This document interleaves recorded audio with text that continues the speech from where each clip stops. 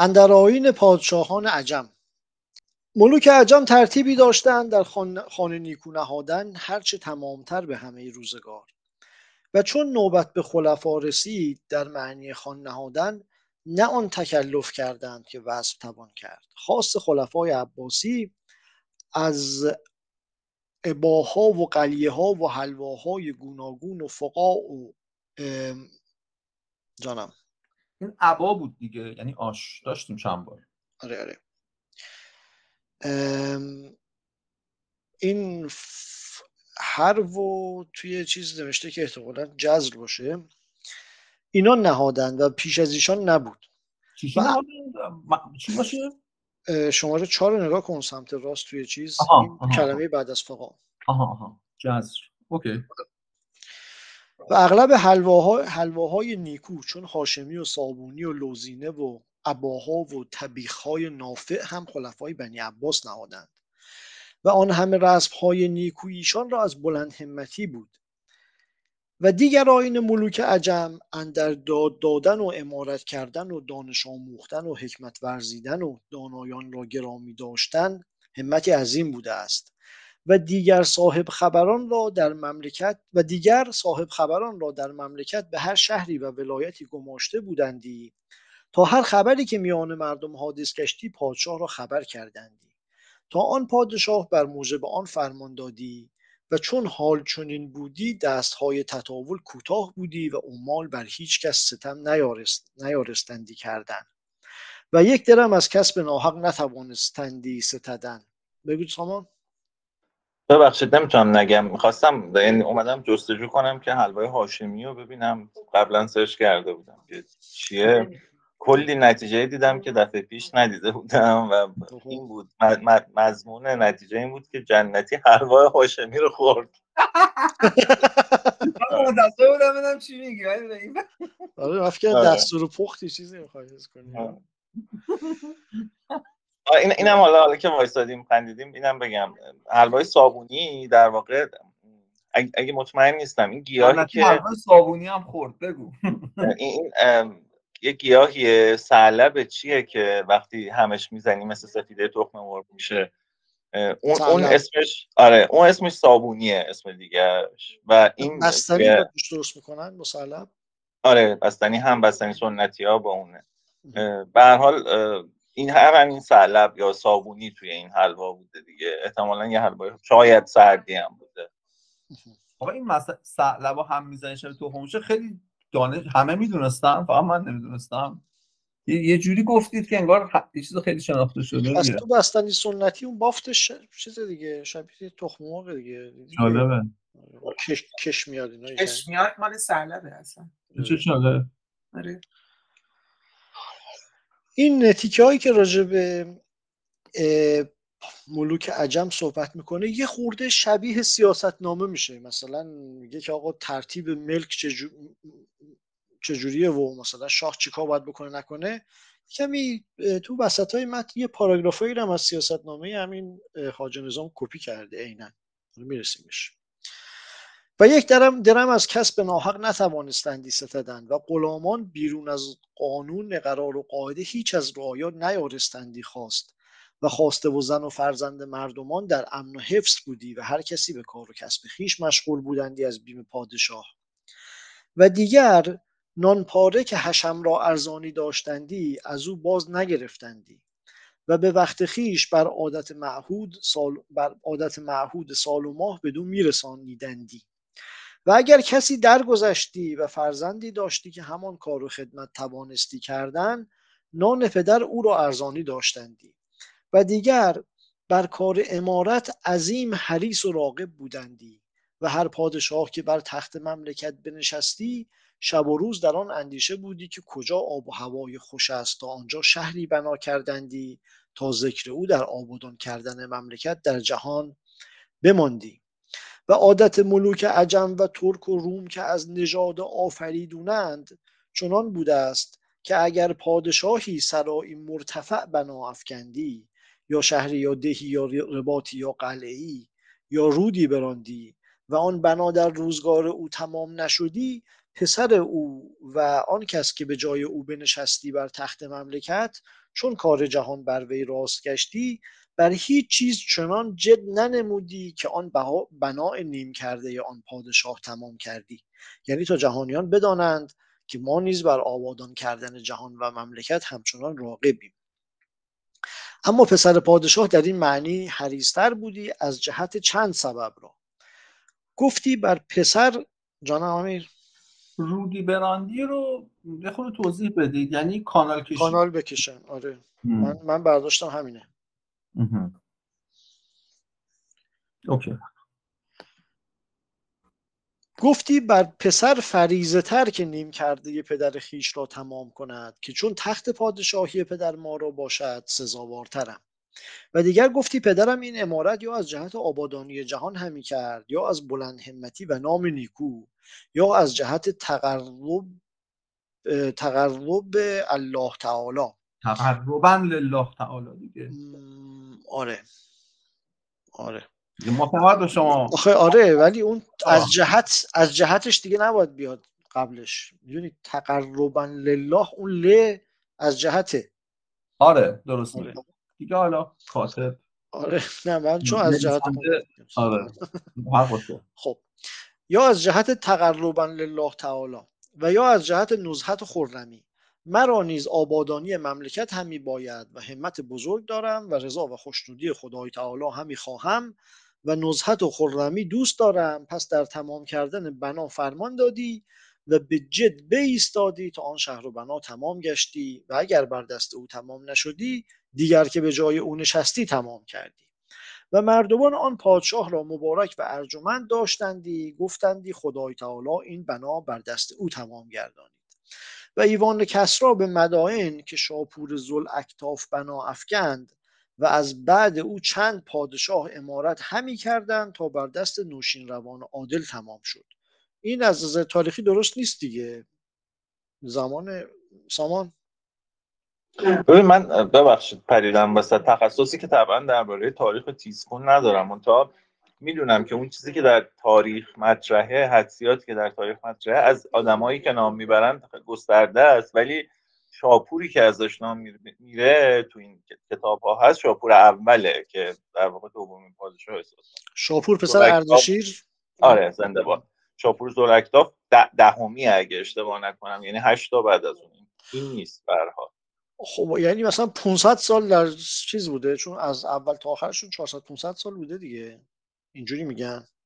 چون از شاپور تا انوشیروان یه 400 سالی شیرین بوده.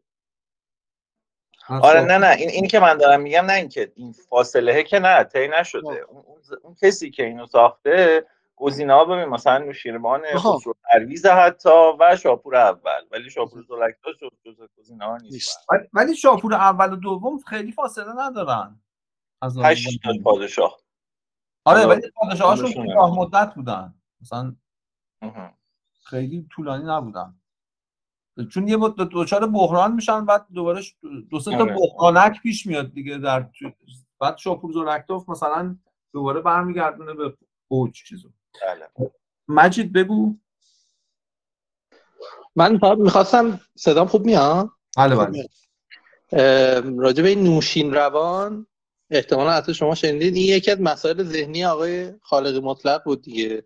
چاپ اول تصحیح ایشون انوشیروان بود، در چاپ دومی که همین چند سال پیش منتشر شد یه متنی هم نوشت که چرا نوشیروانو انتخاب کرده به جای انوشیروان. برای من جالب بود اینجا نوشین روان در واقع. آره این نوشین روان حالت تقطیع میکنن که معنی داشته باشه دیگه، اصلا روانش نوشین بوده.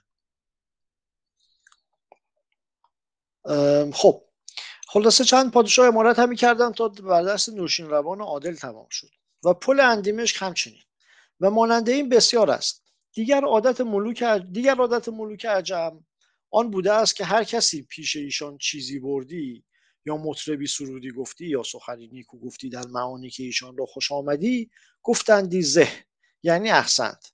چنان که زه بر زبان ایشان برفتی، از خزینه 1000 درم بدان کس دادندی و سخن خوش بزرگ داشتندی. و دیگر عادت ملوک عجم چنان بودی که از سر گناهان درگذشتندی الا از 3 گناه. یکی آن که راز ایشان آشکارا کردی و دیگر آن کس که یزدان را ناسزا گفتی و دیگر کسی که فرمان را در وقت پیش نرفتی و خوار داشتی. گفتندی هر که راز ملک نگاه ندارد اعتماد از او برخاست و هر که یزدان را ناسزا گفت کافر گشت و هر که فرمان پادشاه را کار نبندد با پادشاه برابری کرد و مخالف شد. این هر 3 را در وقت سیاست فرمودندی. و گفتندی هر چیز که پادشاهان دارند از نعمتهای دنیا مردمان دیگر دارند. فرق میان پادشاهان و دیگران فرمان روایی است، چون پادشاه چنان باشد که فرمانش بر کار نگیرند، چه او و چه دیگران.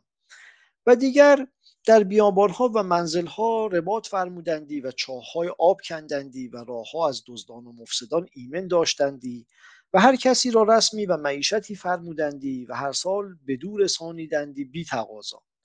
و اگر کسی از عمال چیزی بر ولایتی یا دیهی بیرون از قرار قانون در افزودی، آن عمل بدو ندادندی بلکه او را مالش دادندی تا کسی دیگر آن طمع نکردی که زیادت از مردم بستاند و ملک خراب گردد. و هر که از خدمتگاران خدمتی شایسته به واجب بکردی، در حال او را نواخت و انعام فرمودندی بر قدر خدمت او تا دیگران بر نیک خدمتی حریص گشتندی.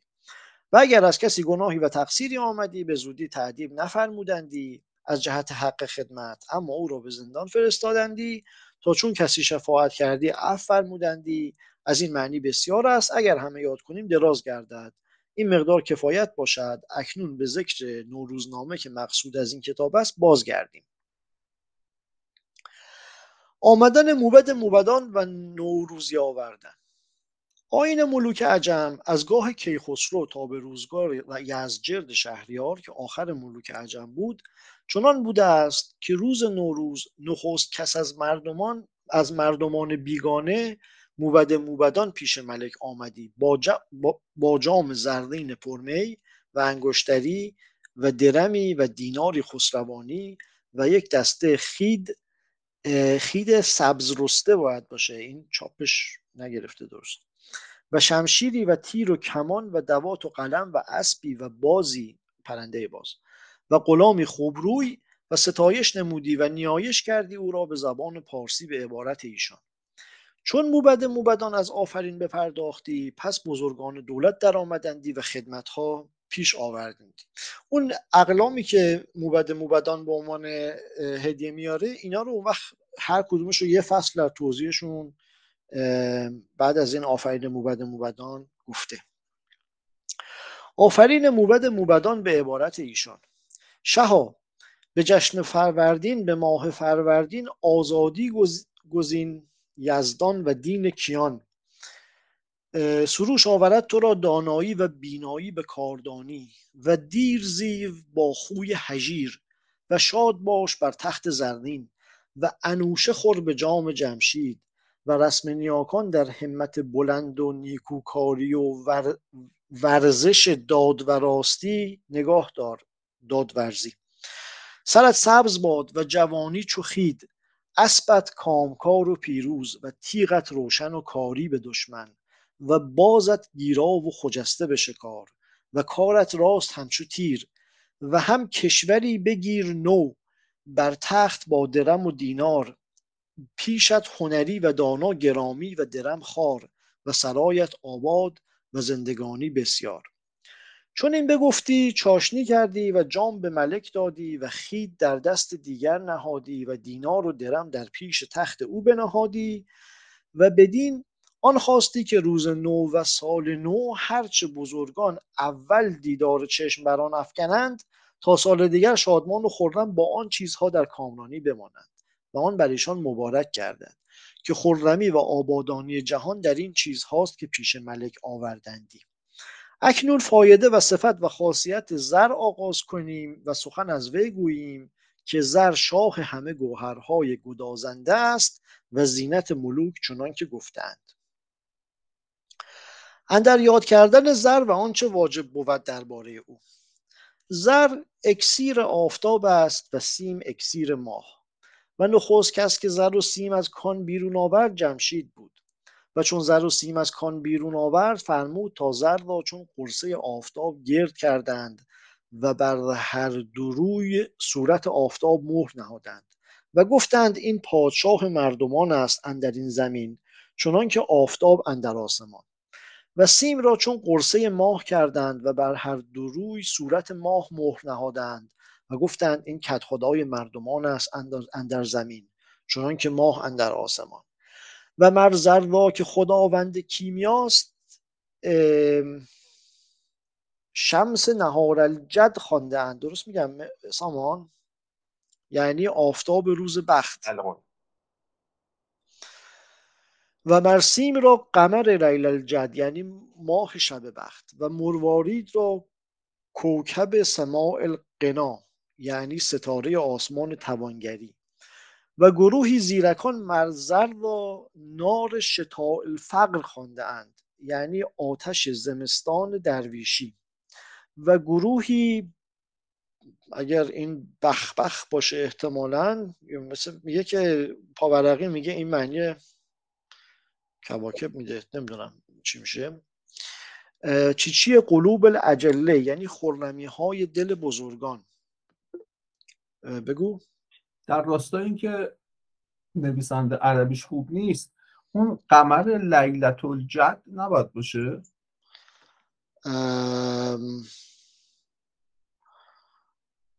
اصلاحی ندارم ولی نمیدونم یه دونه شب مؤنثه دیگه. آره قاعدتا. خب یعنی خودم میخوام بگم خیلی آدم فاضلی نبوده. آره خیام نبوده خلاص. خیام نوشته، خیام ننوشته. آره دلایل محکم‌تری مثلا خیام ننوشته، چون خیام فکر کنم ذهنش اصلا نمیکشیده که انقدر چرت و پرت بنویسه پشت هم. باحاله با مزه است. و گروهی نرجس روضة الملک یعنی نرگس بوستان شاهی. و گروهی قرة العین دین یعنی روشنایی چشم دین. و شرف زر بر گوهرهای گدازنده چنان نهادند که شرف آدمی بر دیگر حیوانات. و از خاصیت‌های زر یکی آن است که دیدار وی چشم را روشن کند و دل را شادمان گرداند و دیگر آن که مرد را دلاور کند و دانش را قوت دهد. و سه دیگر آن که نیکویی صورت افزون کند و جوانی تازه دارد و به پیری دیر رساند. و چهارم عیش را بیفزاید و به چشم مردم عزیز باشد. و از بزرگی که زر را داشته‌اند ملوک عجم، دو چیز زرین کسی را ندادندی، یکی جام و دیگر رکاب. و در خواص چنان آوردند که کودک خود را چون به دارودان زرش شیر دهند آراسته سخن آید و بر دل مردم شیرین آید و به تن مردانه و ایمن بود از بیماری سر و در خواب نترسد. و چون به میل زرین چشم سرمه کنند از شبکوری و آب دویدن چشم ایمن بود و در قوت بصر زیادت کند. و خلاخل زرین چون بر پای باز بندند بر شکار دلیرتر و خرمتر رود. و هر جراحتی که به زر افتد زود به شود ولیکن سر به هم نیارد. و به کوزه زرین آب خوردن از استسقا ایمن بود و دل را شادمانه دارد. و از این سبب جانم ولی چرا پریدی؟ چرا پریدم؟ راست میگی، ببخشید. حالا که پریدی، اون جراحتی که به زر رسد یعنی جراحت زخمی که به خراشی که به زر میفته یا جراحت؟ نه زخم همون روی تن وقتی که با چیز زرین مثلا یعنی یه چیز توضیحش الان میگه، ببخشید چرا داشتم اسکرول میکردم پرید. و هر جراحتی که به زر افتد زود به شود ولیکن سر به هم نیارد. و از بهر این زنان بزرگان دختران و پسران خیش را گوش به سوزن زرین سوراخ کنند تا آن سوراخ هرگز سر به هم نیاورد. اون سر به هم نیاورد منظورش اینه که زخم نمیبنده، جوش یعنی خوب میشه، خونریزی دیگه نمیکنه ولی بسته نمیشه. حتما خیام اینو نداشته. و به کوزه زرین آب خوردن از استسقا ایمن بود و دل را شادمانه دارد. و از این سبب اطبا به مفرح اندر زر و سیم و مروارید افکنند و عود و مشک و ابریشم، به حکم آنکه هر ضعفی که دل را افتد از غم یا اندیشه آن را به گوهر زر و سیم توان برد و آنچه از جهت انقباض افتد به مشک و عود و ابریشم به صلاح توان آورد و آنچه از غلبه خون افتد به کهربا و ند که نمیدونم چیه و آنچه از ستبری خون افتد به مروارید و ابریشم. کی دست شما رو گرفت امیر حسین؟ من بعد شما میگم واسه آیندگان یادآوری کنیم که مفرح داروی ضد قرص ضد افسردگی، آش ضد افسردگی بوده دیگه. اسم دارو. چیز هم باید داشته باشه، یاقوت هم باید داشته باشه. حرف یاقوت نزد ها. یادم زعفرون خیلی داشت ولی این چیزا رو دیگه نمیدونم. یاقوت که میکشه آدمو بخوری نه؟ تو مفرح یکی از این جواهرا بود، نمیدونم، فکر کنم یاقوت چیز می‌کردن، پودرش می‌کردن. آره. سامان بگو. ببین ند احتحادس میزنم اینجا منظور عنبر باشه، به خاطر اینکه داره تیکه تیکه میگه که چه چیزهایی هر کدوم در واقع چی روش کار میکنه دیگه، ولی معنای عمومی ند یه چیز خیلی خوشبویی که از ترکیب اینا درست میکردن، عنبر و مشک و چیزهای دیگه. طب قدیم بیشتر فکر میکنم بیشتر از اینکه شفا بده میکشته. موین بگو. من در تایید حرف سامان باید بگم که ند رو سرچ کردم، یه چوب خوشبو که در آتش میسوزانند، عود و عنبر، ترکیب مشک و عنبر. مرسی. خواهش مرسی.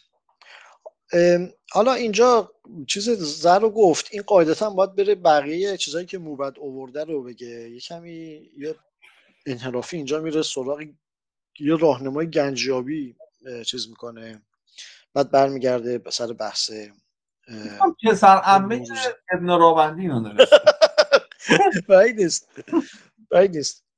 اندر علامت دفینه ها، هر زمینی که در او گنجی یا دفینی باشد آنجا برف پای نگیرد و بگدازد و از علامت های دفین یکی آن است که چون زمینی خراب باشد بیکشتمند و اندر آن سپرغمی رسته باشد بدانند که آنجا دفین بود و چون شاخ کنجد بینند یا شاخ بادنجان به دامن کوه که از آبادانی دور بود بدانند که آنجا دفین است و چون زمینی شورناک باشد و بر آن به قدر یک پوست گاو خفتن خاک خوش باشد یا گلی که مهر را شاید بدانند که البته ببخشید گلی که مهر را شاید دیگه آره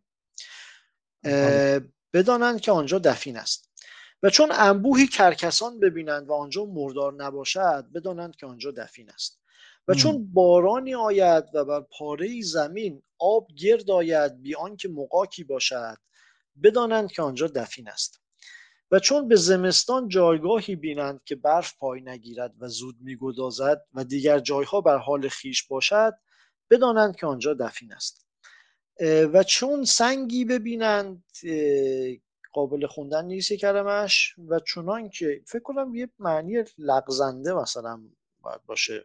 سامان لغز روه فکر کنم. آها لغز رو، سطحش لیزه. اوه چه جالب. آره چون سنگی ببینند لغز رو چنان که روغن بر او ریخته اند و باران و آب که بر وی آید به وی اندر نیاویزد و تری نپذیرد بدانند که آنجا دفین است. این من یکی از چیزا اون آشناهامون تو شیراز افتاده تو خط گنجیابی و اینا، بعد روش گفت آقا مثلا تو از کجا میفهمی یه جای گنج اینا، توضیحاتی میداد در همین حد بود، یعنی دانش گنجیابی اینا رو به عنوان چیز مثلا به عنوان کاملا چیز علمی یه عده دنبالش میره. ببین ولی خیلی حرفاش حالا همشو نه ولی بعضیش به عقل جور در میاد، یعنی آره نه کلا داره میگه یه جایی که بافتش با بافت طبیعی اونجا فرق داره احتمالاً یه چیزی توش هست دیگه. چون اینو برخلاف اون چیزای علمیه که همینجوری میگفتن، اینو چون عملا انجام میدادن دانش و تجربی داشتن. آره دزدی تجربیه دیگه. آره خلاصه حالا اینجوری نه خیلی رندومه، مثلا درسته که مثلا یه جایی دفینه باشه بافتش فرق میکنه ولی هر جا که بافتش فرق میکنه آره هر جا کرکس میچرخه لزوما. آره 1000 تا اینا رو بکنی تا یکیش مثلا چیزی توش باشه. وقت داشتن. خب آره. و چون تذرو را بینند و دراج را که هر دو به یک جا فرو می آیند و نشاط و بازی می کنند، یا مگس انگبین بینند بی وقت خیش که بر موضعی گرد آیند، یا درختی بینند که از جمله شاخهای او یک شاخ بیرون آمد جداگانه روی سوی جایی نهاده و از همه شاخها افزون باشد، بدانند که آنجا دفین است. این همه زیرکان به چاره نشان کرده اند تا به وقت حاجت بر سر این دفینه توانند آمد و هر که زر را بی آنکه در خنبره یا چیزی مسین یا آبگینه نهد همچنان در زیر زمین دفن کند، چون بعد از سالی بر سر آن رود زر را باز نیابد، پندارد که کسی برده است. ندزدیده باشند لیکن به زیر زمین رفته باشد از بهر آنکه زر گران باشد، هر روز فروتر همی رود تا به آب رسد. جانم سامان ببخشید من فکر میکنم خنبره و خنبره و اینا باشه دیگه، چون خمره است دیگه. آها آره دیگه خمره درسته. بگو یه بار دیگه تلفظ پیشنهادی تو بگو. فکر میکنم خنبره مثلا توی زم خ. آره قطعا به زم نظامی توی شعراش با همین وزن تو وزن خنبره میاره. مرسی. خلاصه بگه زر رو همینجوری دفن نکنید، توی یه چیزی بذارید، چون این میگه زر گران باشد یعنی چگالیش بالاست. این خوبه از نظر علمی نکته مهمیه. آره خب حرفش چرته دیگه. آره.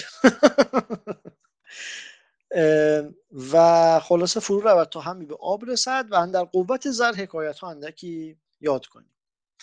حکایت: روزی نوشین روان به باغ سرای اندر حجام را بخواند تا موی بردارد. چون حجام دست بر سر وی نهاد گفت ای خدایگان دختر خیش به زنی ببنده تا من دل تو از جهت قیصر فارغ گردانم.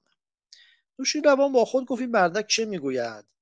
از آن سخن گفتن وی عجب داشت، لیکن از بیم آن استره که حجام به دست داشت هیچ نیارست گفتن. جواب داد چون این کنم تا موی نخست برداری. چون موی برداشت و برفت بزرجمهر را بخواند و حال با وی بگفت. بزرجمهر بفرمود تا حجام را بیاوردند. وی را گفت تو به وقت موی برداشتن با خدایگان چه گفتی؟ گفت هیچ نگفتم. فرمود تا آن موضع را که حجام پای بر وی داشت بکندند، چندان مال یافتند که آن را اندازه نبود. گفت ای خدایگان آن سخن که حجام گفت نه وی گفت، چه این مال گفت بر آنچه دست بر سر خدایگان داشت و پای بر سر این گنج. و به تازی این مثل را گویند من یر الکنز تحت قدمه یسأل الحاجت فوق قدره. این یعنی مثلا انرژی داره گنج، مثلا هم شاه هم گنج انرژی داره. حکایت: به فنا خسرو برداشتند این خبر که مردی به آمل زمینی خرید ویران و برنجستان کرد. اکنون از آن زمین برنج میخیزد که هیچ جای چنان نباشد و هر سال 1000 دینار از آن برمیخیزد. پنا خسرو آن زمین را بخرید به چندان که بها کرد و بفرمود تا آن زمین را بکندند. 40 خم دینار خسروانی بیافت اندر آن زمین و گفت قوت این گنج بود که این برنجستان بدین گونه می‌دارد، یا بود قوت این گنج بود که این برنجستان بر این گونه می‌دارد. از دوستی شنیدم که مرا بر قول او اعتماد بودی که به بخارا زنی بود دیوانه که زنان وی را طلب کردندی و با او مزاح و بازی کردندی و از سخن او خندیدندی. روزی در خانه جامه‌های دیباش پوشانیدند و پیرایه‌های زر و جوهر بر او بستند و گفتند ما تو را به شوهر خواهیم داد. آن زن چون در آن زر و جوهر نگرید و تن خویش را آراسته دید آغاز سخن عاقلانه کرد، چنان که مردم را گمان افتاد که وی بهتر گشت از دیوانگی. جدا کردند به همان حال دیوانگی باز شد. و گویند که بزرگان چون با زن یا کنیزی نزدیکی خواستندی کردند کمر زرین بر میان بستندی و زن را فرمودندی تا پیرایه بر خویشتن کردی. گفتندی چون چنین کنی فرزند دلاور آید و تمام صورت و نیکوروی و خردمند و شیرین بود در دل مردمان و چون پسری زادی درستی زر و سیم. این بر گهواره او بجنبیدی، گفتندی کت خدای مردمان این هر دو اند.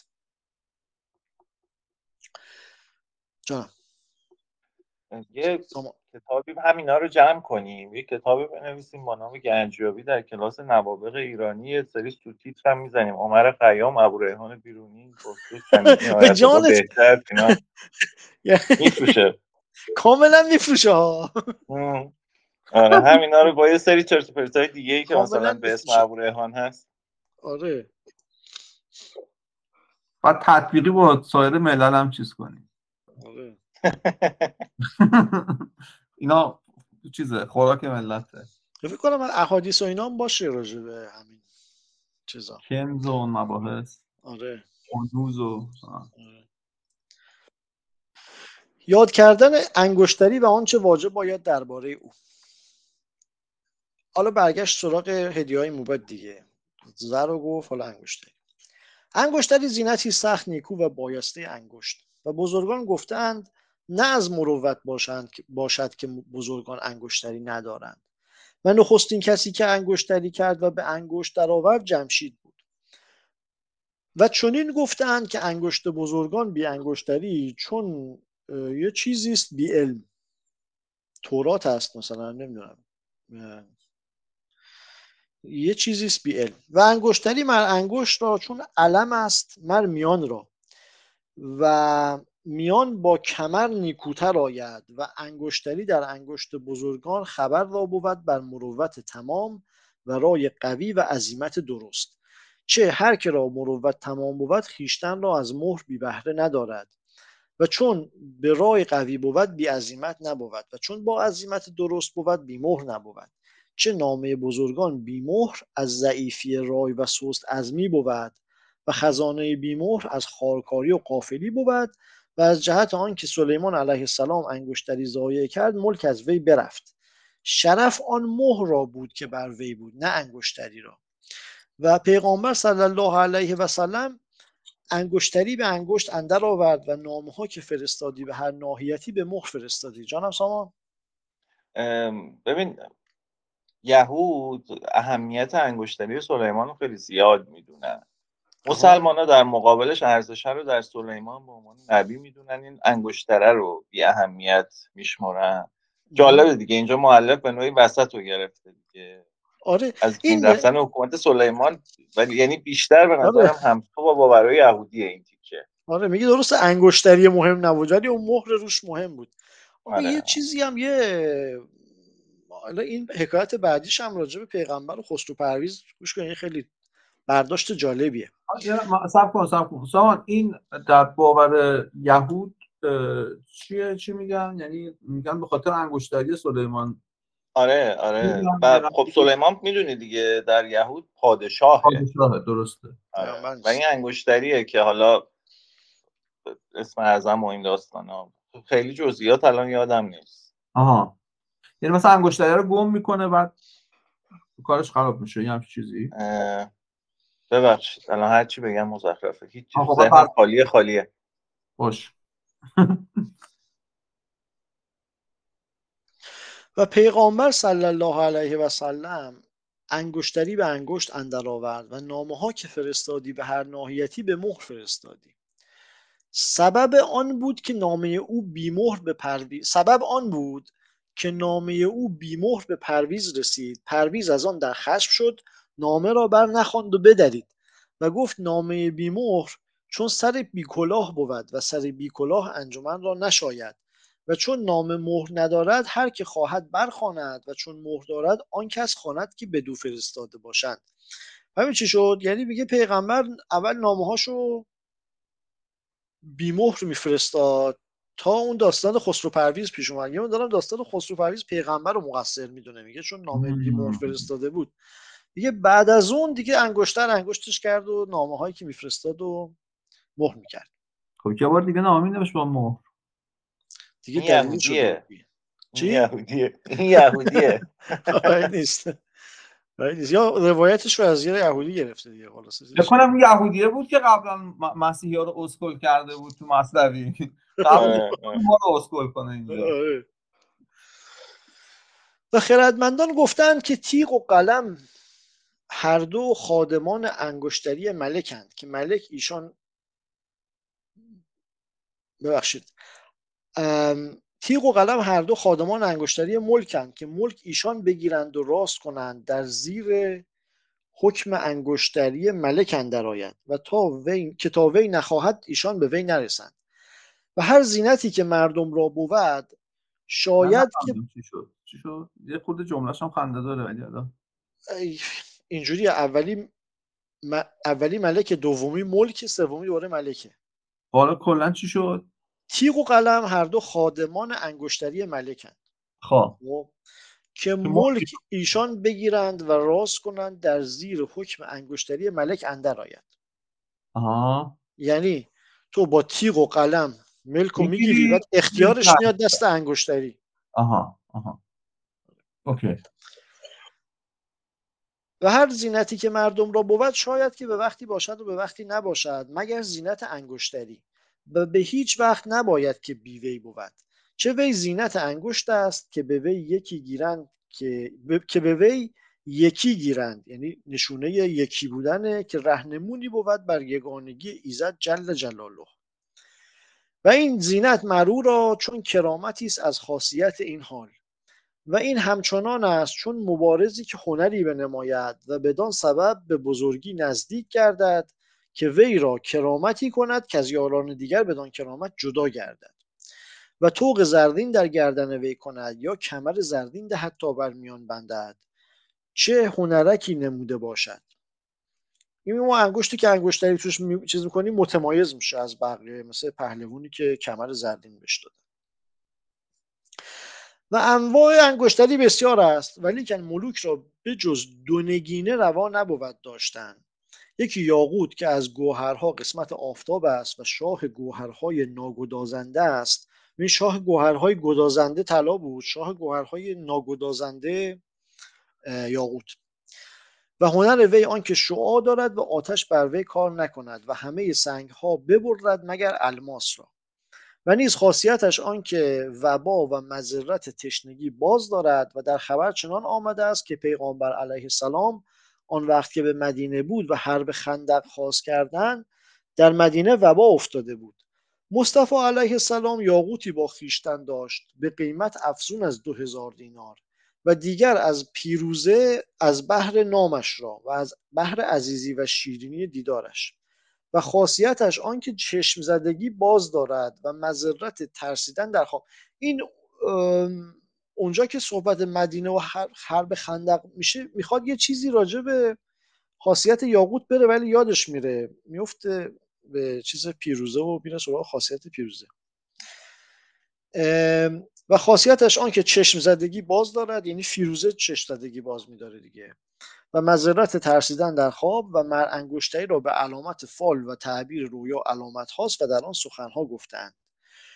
ملوک را به ولایت و ملک گزارش کنند و دیگر مردمان را بر عمل و صناعت، یعنی اگه تو خواب ببینیم، و گروهی را بر کرامت بزرگان و گروهی را بر عافیت آنچه به وی در باشند.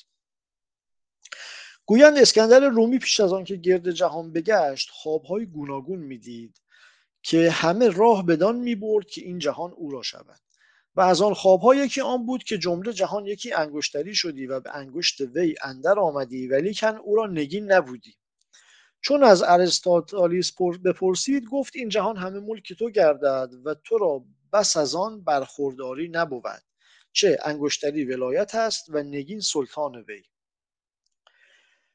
گویند یزدگرد شهریار روزی نشسته بود بر دکان باغ سرای و انگشتری پیروزه در انگشت داشت. جانم ارزاد اون باید پس باشه اون بالا تو را پس از آن، یعنی دنیا رو میگیری ولی بعدش پادشاهی نمی کنی. اون بس به معنی بسیارم میشه دیگه، برخورداری چندانی نمیتونی چیز کنی. اونم میشه، راست میگی، درست اونم هست. گویند یزدگرد شهریار روزی نشسته بود بر دکان باغ سرای و انگشتری پیروزه در انگشت داشت.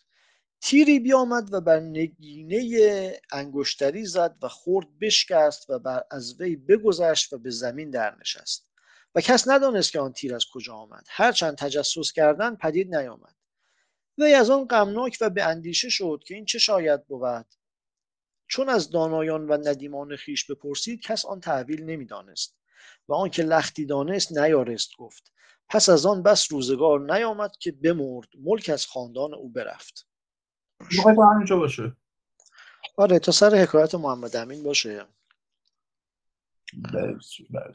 تا بعد. و اما بعد سپاس، خسته نباشید. قربانت همگی.